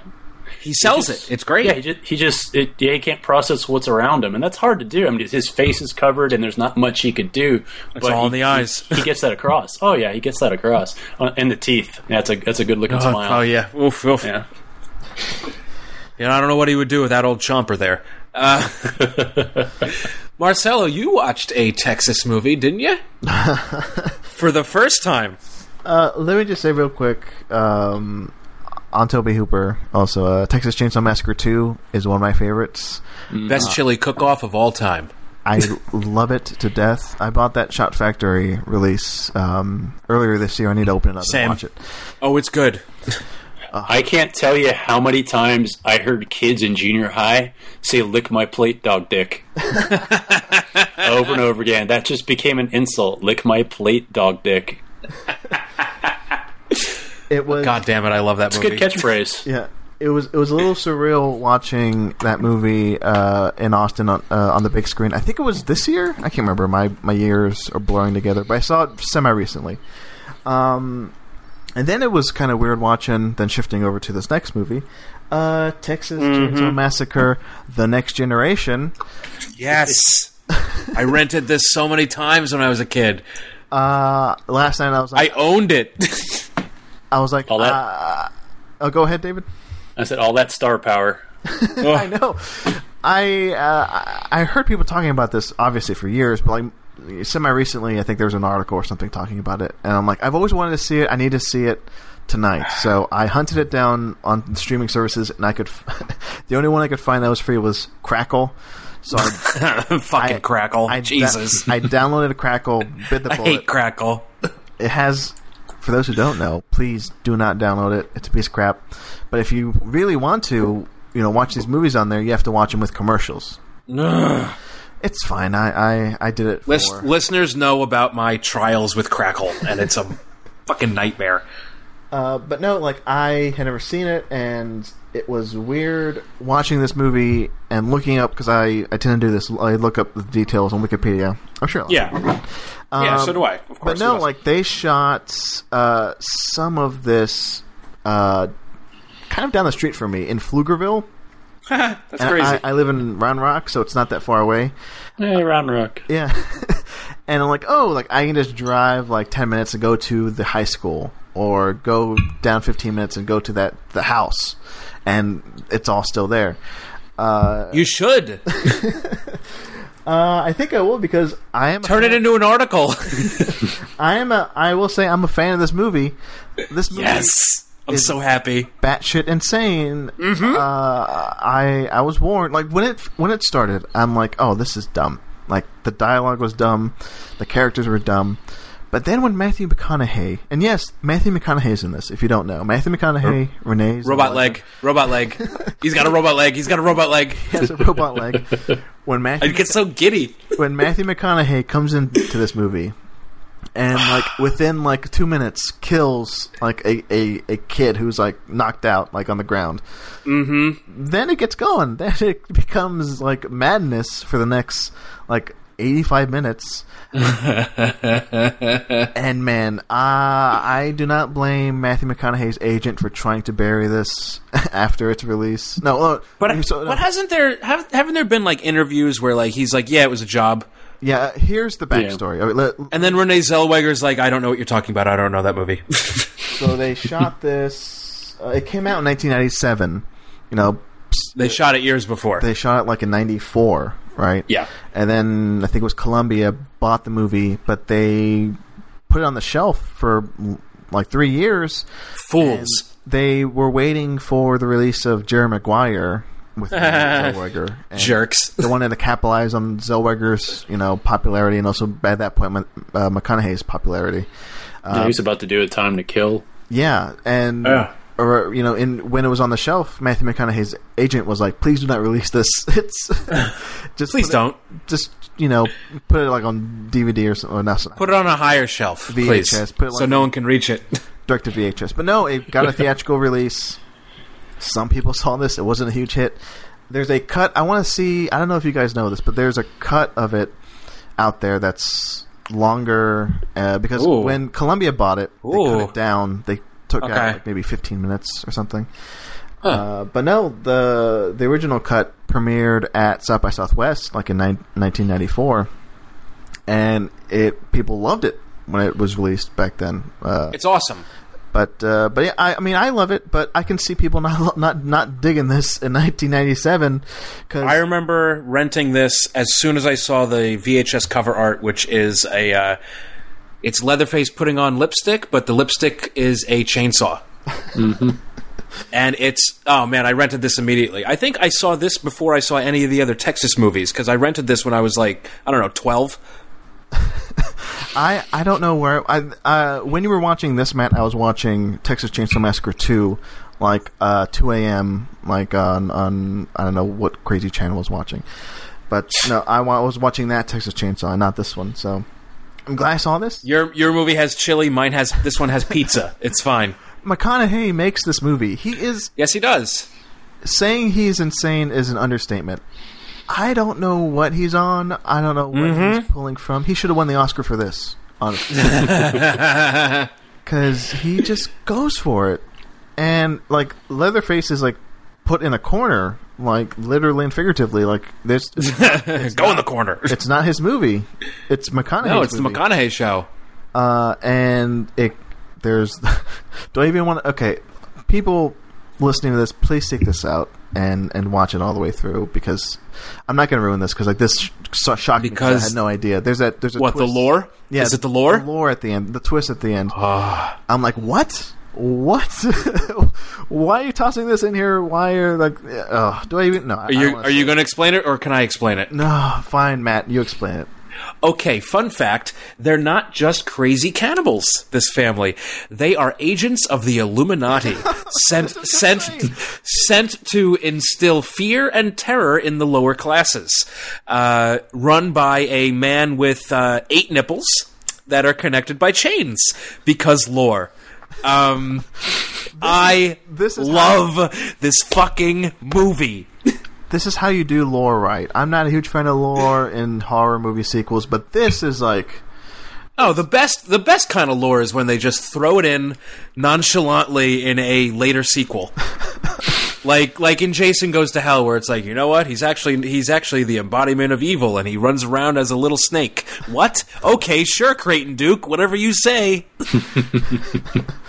But yeah, I dug this movie. Love it. I did. I love it. Please, I love it so fucking much. I want somebody because there is no Blu-ray of it that I know of. I just a DVD that I have. I have a DVD. Yeah, nothing I'm aware of. Arrow or Scream or whoever. Scream Factory, get on this. Come on. They should get the rights, get the extended cut out there, please. It's always films like that, though, that get tied up in some kind of weird rights thing where it turns out that 3 people have to sign off on it, some kind of bullshit, and they can't agree. You're like, what? It's Texas Chainsaw Massacre 3. How can you not get together on this? Just put it out. Come on, guys. Any money. Yeah, exactly. You guys are making, what, $1 in some bargain bin? Come on, guys. Just hand over the rights. It's fine. Yeah, give me the rights. Yes, give Matt Curion the rights. And I'll do it. He can print the Blu-rays himself. Yes. They will be hand labeled, and it'll be a work of love. Everyone needs remote control Matthew McConaughey leg. Yeah. An Illuminati chainsaw. And that awesome death with the RV. Yeah. Oh my God. God, I love this movie. It is batshit. It's so crazy. Yeah. Shit, insane. So yeah, there you go. Texas Chainsaw Massacre, The Next Generation. Mm-hmm. Now on Crackle. This episode is brought to you by Crackle. Please don't use Crackle. Please, for the love of God. We'll pay you not to download Crackle. Oh, Jesus. Hey, Dracula. Yes, Dracula Day. We're going to close out the show with discussion of Dracula, and boy, did I have fun last week. I had off on Tuesday, so I decided to watch way too many Dracula movies. I watched 6 Dracula movies in a day. So obviously I started with Todd Browning's Dracula from 1931, which I've seen numerous times. Weird fact about this one, I've said it on the show before, I've only watched it with the Philip Glass score. I love that score. Yeah. It's really, really good. It actually makes this movie for me. I've tried watching it a few times without this score, and it just doesn't grab me as much. And hey, it's Dracula, Todd Browning, Bela Lugosi. It's pretty darn good. Then I watched the Spanish version for the first time. That's my favorite. I didn't like this. No. I wish there was a way I could get a time machine and get the people who were behind the camera making this to work on the Lugosi movie, because it's far more interesting visually, from a visual standpoint. But I just think it's way too long. It's like an extra 40 minutes on top of the original version, and I don't know. It dragged for me. I couldn't get into it. Have either of you seen the Spanish version? Yeah. Obviously you have. Marcelo? I have not seen it, but yeah, there are fans of it. I'm surprised you didn't like it, Matt. Me too. I'm let down. I'm let down by you. Then I watched Nosferatu from 1922, the Murnau film. I've seen this movie a bunch of times. It still creeps me out. There's some shit in here that I don't even know how they pulled it off. It's just Max Schreck is an extremely creepy human being, and Murnau uses that to full effect. And yeah, this movie is really, really scary. It holds up, Lord knows what, almost 90 years later, 95 years later. Yeah, this is an old movie. But yeah, holds the fuck up. Really, really good. You guys have seen this one, yeah? Oh, yeah. The image of him picking up the coffin and carrying it is creepy as hell. Yeah, he's pretty strong. And then I watched 1979's Dracula with Frank Langella, which is my second favorite Dracula movie. I love everything about this. I loved Langella in this. I love Laurence Olivier as Van Helsing. I think he is fantastic. This movie has a great... a few years ago, the director did a new color timing on it where he basically washed it out so the reds really pop when the blood is on screen. I love the way this movie looks. I love John Williams' score. His Dracula theme is awesome. It's fantastic. I love Donald Pleasance in it. It's a lot of fun. This movie is very gothic in its look, and I just love it. Then I watched my favorite Dracula movie. I watched Bram Stoker's Dracula from 1992. I love Gary Oldman in this movie. He's my favorite Dracula. Anthony Hopkins is my favorite Van Helsing. I love how crazy and unhinged he is throughout it. When he wants to do an autopsy, they're like, "Oh my God, you're actually going to do that?" He's like, "No, I just want to rip her heart out, take off her head." Oh, okay. So nonchalant the way he just, explains what he wants to do. And then, he's interviewing Winona Ryder, and he's like, "Let me chug this beer real quick." He's insane in this movie. I love him. I love Gary Oldman. I love the practical effects. I love all the in-camera effects. And then I closed out my Dracula day by watching another favorite, Shadow of the Vampire, starring Willem Dafoe and John Malkovich. It's basically a quote-unquote fictionalized story of the making of Nosferatu, because for all we know, Max Schreck really was a vampire, and that's why he was so good in that movie. Willem Dafoe plays Max Schreck. This is I think this is the only time he's ever gotten an Oscar nomination, which is crazy because, Willem Dafoe is always good. But yeah, this is, it's one of my favorite vampire movies. It's one of my favorite movies about movies. I love Shadow of the Vampire. It used to be on Netflix. I had to scrounge up a DVD that I had from years ago.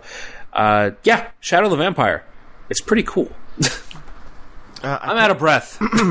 He's the only guy that could have played Shrek, too. Oh, he's so good in it. Yeah. Really good.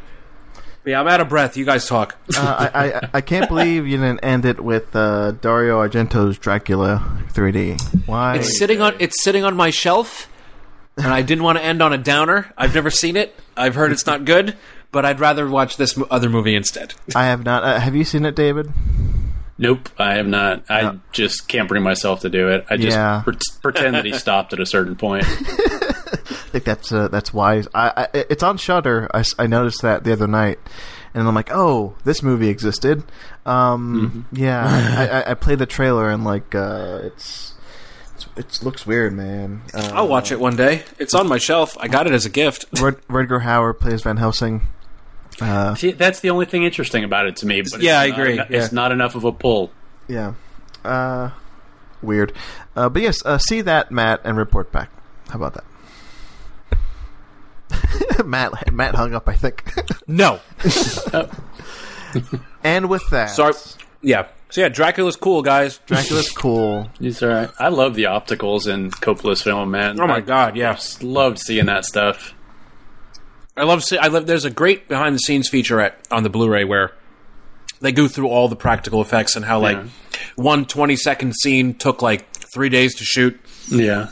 Wow. I just love the backstory on that. Where I mean, I'm simplifying it. Where basically Coppola said to his effects guy, "You know what? Fuck you. You're fired. My kid'll do it." Yep. They were like, "You should do it all with computers," and he's like, "Yeah, you're fired." Mm-hmm. Yeah, and I love the. There's a cool behind the scenes thing where Coppola brings an old silent camera to the set, and he's explaining it to Gary Oldman. He's like, "So we're going to use one of the original film cameras to do this scene," and the way Gary Oldman's eyes light up, he's like, "Oh, that's so cool. Okay, cool. Let's do this." Yeah, that's a beautiful film. Yeah, I still have never seen it. Oh boy. And for listeners who are keeping track, I did watch it on the new 4K disc, and very pretty. I was just going to ask. Highly recommended. Oh boy, this thing is gorgeous. It's to me, it's weird that that's a movie that keeps getting remastered. I mean, I'm sure it looks beautiful. I haven't seen it, right? But is it worthy of like all the remastering? Like, hey, you know. Well, yeah, that DVD and that first Blu-ray did not look very good. Okay. I bought that cinema series a year or two ago when that Fifth Element and Leon and Bram Stoker. It's not bad. It was definitely a step up. It's not bad. Yeah. It's kind of dark. It is a little bit grainy. I mean, it's not sharp, but the film's not sharp. No. But in 4K they make it's a little sharper. The colors pop a lot in this version. That'd be nice. It's pretty. Awesome. Saw that 5 times in the theater. That's when I used to go see things that many times, which just can't bring myself to anymore. But yeah, that was a 5-timer back in the day. Wow, 5 times. I think the last one I did that I saw that many times was Baby Driver. I think I saw that 4 times. Maybe wow! 4? Yeah. Last one for me, I think might have been Fury Road. I think I saw that like 4 or 5 times. And Force Awakens, I saw that like 5 times. Yeah, there you go. So my last 5 was Dark Knight when they were showing it at IMAX at the Bob Bullock downtown. We used to go like every other week, pretty much. Hey, what are you guys doing tonight? Dark Knight. Okay, cool. Yeah, a buddy of mine and I always joked if they just played it year round there, we probably would have gone. Every couple of months. Probably still would. No, I would definitely. I mean, I kind of want Dunkirk to play like nonstop there, as I go down there and watch it. But hey, yeah, that's a good movie. That's a good horror movie to end on. Dunkirk, the horrors of war. Dunkirk. Dunkirk. Thank you, David, for coming on. Yeah, thank you so much. It's a fun Absolutely. episode. Thanks for having me, guys. Before we let you go, plugs. Where can the people listening find you online? On Twitter at El Cinemonster. I'm on Letterboxd at Cinemonster, and right now we're hip deep in Hooptober, so I don't think anybody can crank out 33 movies in the next 15 days. Maybe Matt can, I don't know. I can probably do that, yeah. But it's definitely possible, so you can check me out there. And every once in a blue moon, I post on my blog, which is bringmetheheadofgdt.com. That is bringmetheheadofguillermodeltoro.com. Nice. Oh, one thing, David, I think we talked about this off mic, but not during the actual episode. Hooptober, real quick, for people who don't know, what is Hooptober? Hooptober is a challenge that I started about 4 years ago on the film social site Letterboxd. It started as a challenge to watch 31 films. We started on September 15th because we realized people have lives and kids and jobs and things like that. But I set out some criteria every year, whether it's to watch 7 sequels, 6 films before 1960, 3 Dardano Sacchetti films. I put a lot of criteria in there because I use it every year to kind of force people in different directions, to give them exposure to things they might not normally. Because I don't know if you guys are on Letterboxd, but the age range there probably skews from 16 to 18. Other children, yes. All the way up to 60. So, that wide array of people have blind spots all over creation. So I try to, in a very evil way, manipulate people into watching different things. And I allow them to use more than one criteria for a film because I know that setting forth 31 specific films turns a lot of people off. They want to have some freedom, kind of like you guys do. So sometimes you can use the criteria to push it down to 20 films if you're clever, and so that gives you 11 freebies to kind of do with as you please. So it's grown a lot. It was 100 and something the first year I did it, and then about 6 or 8 months later, I thought it was a one-off, and I started getting emails and notes going, "Hey man, when's the next Hooptober? What are we going to do this Hooptober? What are we going to do? Do you have new rules? Is it the same rules? What are you going to do?" I'm like, all right, I guess I'm doing another one. I guess we're doing another one. Yeah. And this year, I haven't counted since we got near 600, but I think we passed 600 people participating this year. So it's a lot of fun. People watch stuff they never would have. They find things they liked that they never would have imagined they liked. And it's funny to see how creative people get with it and some of the strange crap they choose to watch. So. Yeah, I think ever since I heard about it, I'm like, oh, this sounds like great. I love the concept, and I mentioned this off mic. I'm terrible at keeping up with like a viewing schedule and list, so that's why I've never done it. But I think next year, if you do it again, and I hope you do, yeah, I have to. Yeah, I think I will for sure put myself down for it because we're like a few days to the end of October. I can't fit all those movies in. Yeah. Unless not with that attitude. But a lot of people, and it's from the sound of it, you guys are the same way. We have watch piles of stuff that we just accumulate during the year. Yeah. So you could always make some of that stuff fit in there somewhere. That's true. Yeah. But hey, I mean, Matt, we didn't talk about this, did we? I can't remember because it's been 2 hours. Yes. You've seen like 47 movies. 47 horror movies this month. How many more are you going to see? Do you know? Like, are you going to hit like 60? 20 more, maybe? 20? Oh my God. I'm hoping to hit like 65 or something like that. Tell us your final count on the next episode. But before then, I will. Good Lord. Before then, your plugs, Matt. Hey, if people want to find out more about you, where can they find you? As usual, you can find me on Twitter at @TheRealMattC. You can also find me on Letterboxd under the same name to make sure I'm not lying about what movies I've been watching. And you can find me over at Talk Film Society, where I'm the editor-at-large. We're doing a lot of good stuff over there. And you can find me as the host of Spielberg 3333. It's the Talk Film Society podcast where we're looking at all 33 films directed by Steven Spielberg over 47 years of making them. And Marcelo makes an appearance as the Ombudsman. Yes. He likes to listen. I'm looking forward to that. It's a fun time, David. Like, we're on episode 6 now? By the time this comes out, maybe 7.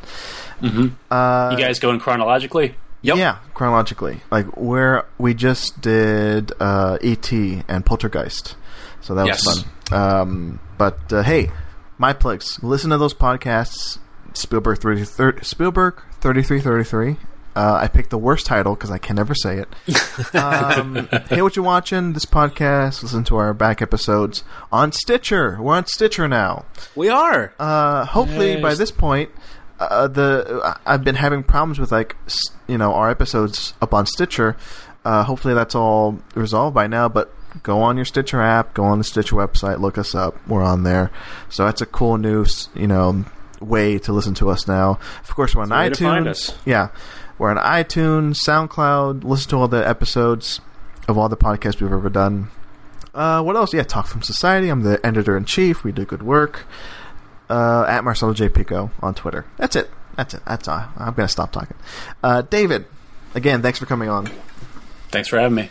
Thank you so much. This was fun. Matt, it's time to close the show with our signature catchphrase.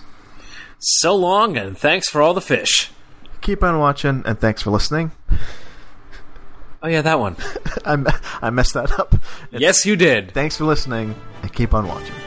It's a bit. It's a bit. All right. Let's stop.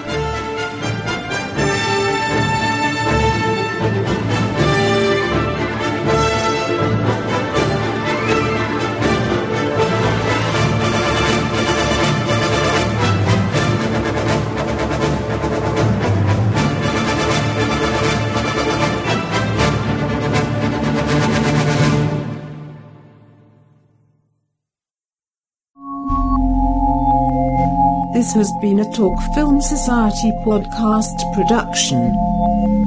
Produced by Marcelo Pico and Matt Curione. Go to talkfilmsociety.com for more podcast goodness.